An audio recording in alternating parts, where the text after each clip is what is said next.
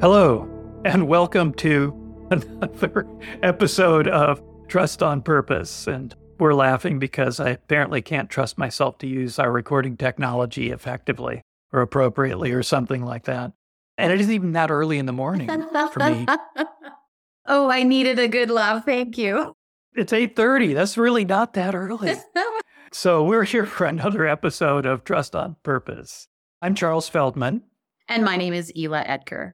Today, we wanted to talk about a really cool quote that I heard yesterday by Adam Grant.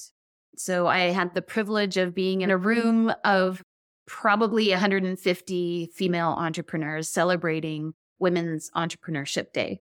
So met lots of great people. There's one particular speaker, and I'm going to say her name, Jessica Janzen, Janzen, who was, if I could add the F word here, she was effing spectacular.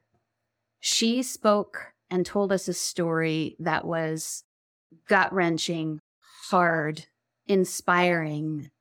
I can't even describe. We were all sitting on the edge of our seat, listening to every single word she said. And the story required that she rely on other people for help. That after a tragic event in her family, she really needed support and help. So she says this quote from Adam Grant, that seeking help is an expression of trust. And that really hit me. And I've been percolating on it since yesterday and the conversation before the conversation with Charles. When I share that quote with you, what comes up for you? Well, turning it around, trust, when we trust someone, an aspect of that, or maybe an indication of that, I think, is that trust allows us to ask for help. It's still hard for many of us to ask for help, even when we do trust someone. I think, at least that's my experience personally sometimes, and also seeing other people, my clients and so on. Oh, I trust them. I just don't want to ask for help. And that is, I think, to some degree, cultural. It's part of, we're supposed to be self-reliant, at least here in the US. I think it's a bit the case in Canada, much of Europe. Self-reliance, it's all about being able to do it ourselves. And so even though we may trust someone else, asking for help is a vulnerability that we're not necessarily prepared to engage. And yet, sometimes we really do, like this woman in the story clearly needed help. And so she needed to reach out. And it sounds like it was an expression of trust, that if she did not trust the people she asked for help of, she probably wouldn't have been able to do it, and she'd have been stuck doing what she needed to do all by herself, which would have been incredibly hard to do. And there are those times when that's the case. But think about it in a work setting. She was doing it was a personal life situation, but I've had clients in work settings that needed to ask for help, or their lives would be much easier if they had been able to or willing to ask for help. And it was a real struggle, even though they trusted people. So one of the things that comes to mind is having trusting relationships with people. If you don't have them, that makes that whole process, like you can't build trust when you need it necessarily. Mm-hmm. You can try, and maybe you're lucky. Maybe the person you ask or the people you ask will show up for you. But it's much more likely they will if you have a trusting relationship with them already. So it's one of those things where that's the thing to do, is have those trusting relationships in place before we need to ask for help so that we can do it. It's easier to overcome the reticence to ask. Mm-hmm. So that's one of the things that comes up for me. What about you? And as you listen to this woman's story and then read that quote? There's a couple things that came up for me as I listened to her. And I think cultural, yes. I think that there's also, I know in my growing up years and what I saw with my mom was that you don't ask for help because it's absolutely a sign of weakness.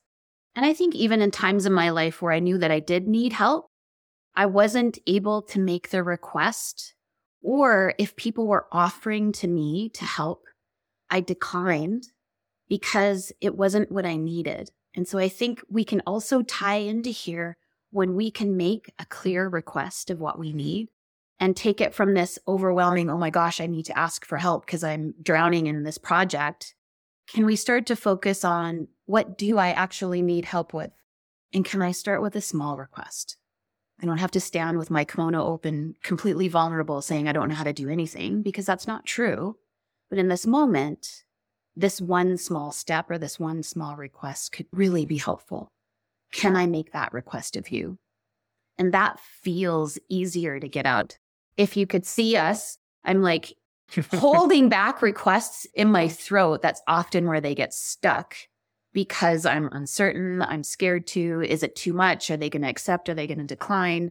But really, can we just make one small request? Yes, and they might decline is one of the things that is scary and vulnerable about making that request, that asking for help is, wow, what if they decline? What does that mean about our relationship? What does that mean about me? Can I recover from that if I do make that request? But also, I want to go back to the, can we make one small request? Can we sort of figure out what are the things that we actually need? That's, I think, a good point. Just saying, well, I need help, but not being very specific about what that is. It then puts the other person, they're in this position of trying to sort out for you what help you might need, and it might not be what you need. That's right. And yet sometimes, every once in a while, there are those situations where we're so overwhelmed we can't even do that. And so that one thing that we might need is help sorting out what we need. Yeah. So even being able to say, can you help me just figure out what help I need because I'm overwhelmed? And sometimes that comes in as an offer. Like you said, you turn down offers for help, but sometimes I've had people offer that. I've offered that to others. It looks like you're struggling. How can I help you? Perhaps maybe just talking it through. So those are all places where trust really is valuable. It allows us to do that, even though sometimes we don't. We don't ask or we don't accept the offer. But then it's really on us because we have the trust in place and we fail to ask or fail to offer. In fact, I would say that damages trust in the relationship when we do that. I know I have someone I've worked with or whatever has, I find out after the fact that they really needed help, but they didn't ask for it and they struggled through on their own. I begin to wonder, do they trust me? What's going on here? What is it about our relationship that they didn't come to me and ask for it? Am I, I'm someone that they didn't see could help them in some way? I think I could have, but at the very least, they could ask and I could say, I don't think I can help you because of X, Y, Z. But that, in a way, damages the trust that I might have in that other person, or at least my understanding of their trust in me, which will in turn lower my trust in them. I'm thinking of a particular situation where I did reach out for help, actually with a client that I'm working with right now and navigating some technical issues. And the response that I got from one of the people that I made a request to, I immediately went, I won't be doing that again. I won't be doing that again.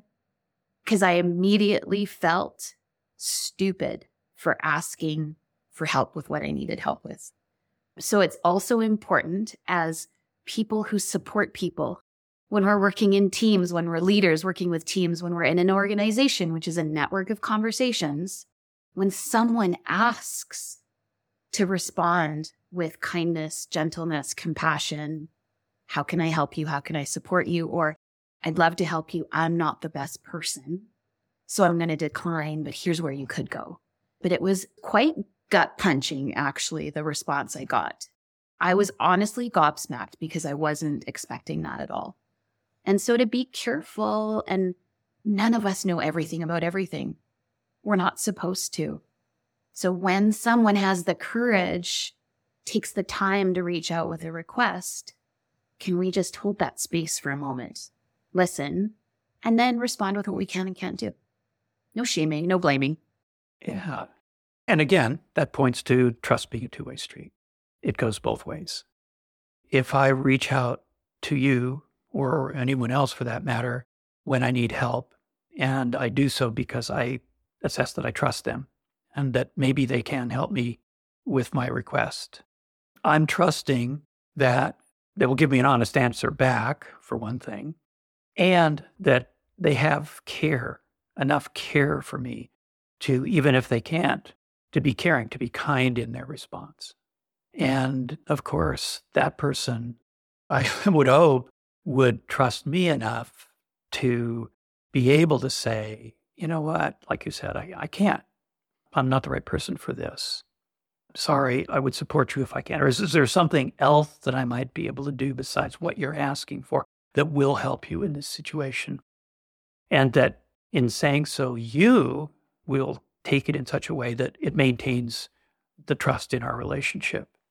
Now, I will add, after I got over my gobsmackedness and exhaled a little bit, I realized that I made assumptions and assessments about her that may or may not be true.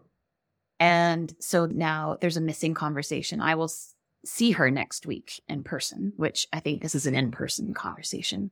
But I'll see her and I get to listen to her side because I do want to build a relationship with her. I do want to be able to trust her. I don't want to leave that story in my head. Mm-hmm. So It's okay to have that initial reaction. We all are human, especially those of us that are Hungarian and a little extra spicy. Is that where it comes from? I think so, yeah. That's the story I make up, yeah. Good. And that also brings up something for me that I think is important, given that now more and more people are working remotely. You just said, that's a conversation that is best had in person. Sticking with our topic of asking for help or being able to do that is a sign of trust. What was it, the quote again? Seeking help is an expression of trust. Yeah. So seeking help, doing so in this virtual world where we're either sending an email asking for help, or we have to set up a Zoom meeting to ask for help, or maybe it's a phone call. Those are little, perhaps small barriers to doing that. So we kind of ask the question, well, why don't people, even though there is trust there, or at least there is some assessment of trust there, what might get in the way? And there are these small barriers that can keep us from making the request.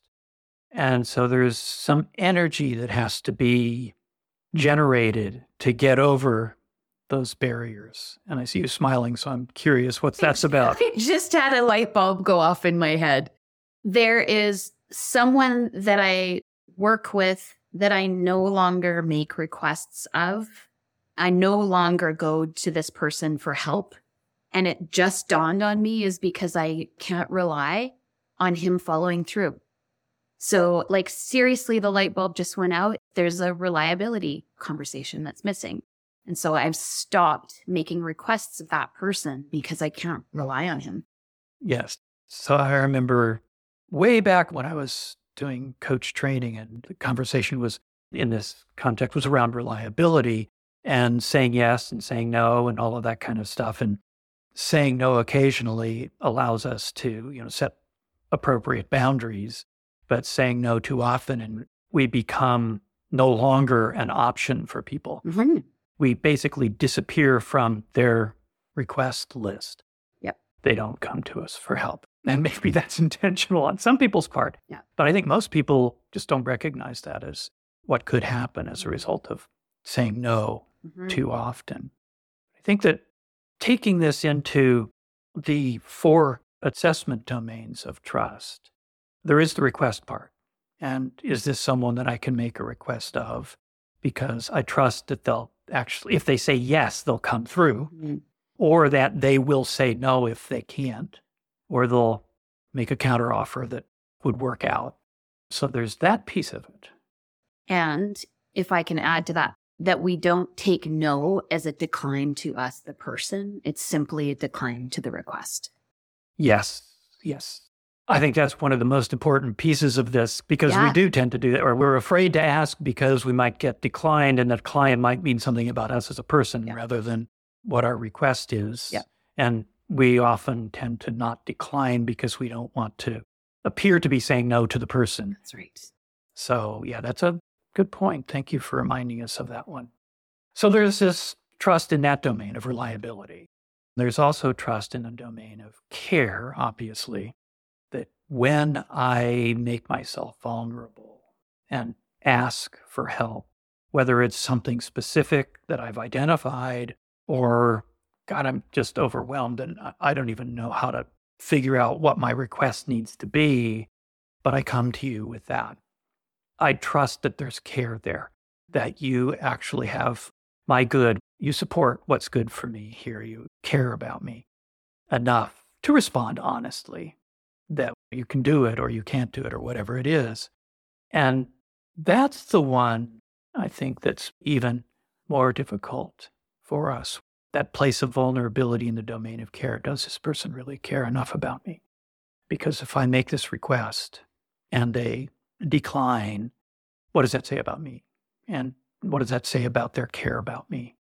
Going back to your example of declining with care, so that the other person knows that that piece of the trust that we have between us is still there. It's simply that you don't have the time, the capacity to do what I'm asking you to do. Yeah. And of course, there's the sincerity piece as well. Are you going to be honest with me about what's going on here?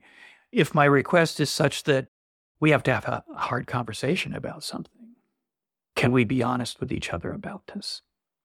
I find it so fascinating that seemingly such a simple quote, as we unpack it and really look at seeking help as an expression of trust, and all of the tendrils that get woven into what seems very simple to do, and yet it's not. So I'm also realizing and reminding myself that it also takes practice. It's also a competency. I've lived lots of my life without asking for help. It's something that I can learn how to do better. I can learn how to make requests, have conversations that build trust, accept declines, counteroffers. That it's, I think, something that if we practice more and more, build that trust, it becomes, just like anything, a skill that can be learned. Yes. And it's far better to do it before we really need help than in the middle of needing help. There's one other piece that I think is important to bring up here. We've talked about this before, that people have a different propensity to trust. For some people, they'll trust very easily. They'll extend trust to others very easily. So I might extend trust to Bob, who I work with. And so in trusting Bob, I feel more comfortable, safer asking for help of him. So that's one end of the spectrum. But the other end of the spectrum is, in the propensity to trust, is you have to earn my trust. You really have to work at it. And if we're still in that phase where I'm looking at you as you still haven't quite earned it yet, I'm in a tough place. It's harder, much harder for me to make that request for help, to be vulnerable in that way with somebody who has not yet earned my trust according to my standards. And I'm not saying one or the other is better. I'm just pointing out that for people who are more towards the you need to earn my trust end of the spectrum, if they're in a situation where the people they might ask for help of, the people who are available potentially for that, are still, it's kind of outside their trust circle, if you will, that those people are in a more difficult situation. Conversely, when somebody is allowed into their trust circle, then it's probably very, very easy to ask for help of those people because that trust is strong, it's been earned. And at that point, I trust that you care about me. I trust that you'll be reliable. I trust that you are competent, and I trust that you'll be honest with me. I think those are really powerful conversations that teams often don't have. So as we're growing and developing our relationships together, how do we build trust knowing that we have different propensities? We come from different perspectives. We have different life experiences. So how do we do that in a way that supports what we care about? Yeah. I think therein is the key piece for people in work environments, especially teams. We've talked about this before, having conversations about those things, about trust, about propensity to trust, about what trust looks and sounds like to each of the people on the team, so that it builds those bridges of trust among the team members. And we can, when it comes down to it, ask for help because the trust is there.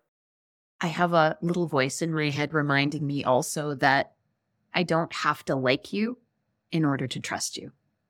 But it helps, doesn't it? It does. It absolutely helps. But I think we've all encountered people in our lives, in our professional careers, where I'm on the same team with you. We got to do work together, but I don't really like you as a person. Yeah. We're never going to be BFs. And it's amazing how often people conflate those two. If I don't like you, I can't trust you. Yeah. Or if I don't trust you, I probably can't like you. Yeah. And I think that's a really important distinction to make and to understand and be capable of making. So another piece to this. It's fascinating. Again, that one seemingly simple quote, and there's so much in it. I want to thank you for bringing it. I want to thank Adam Grant.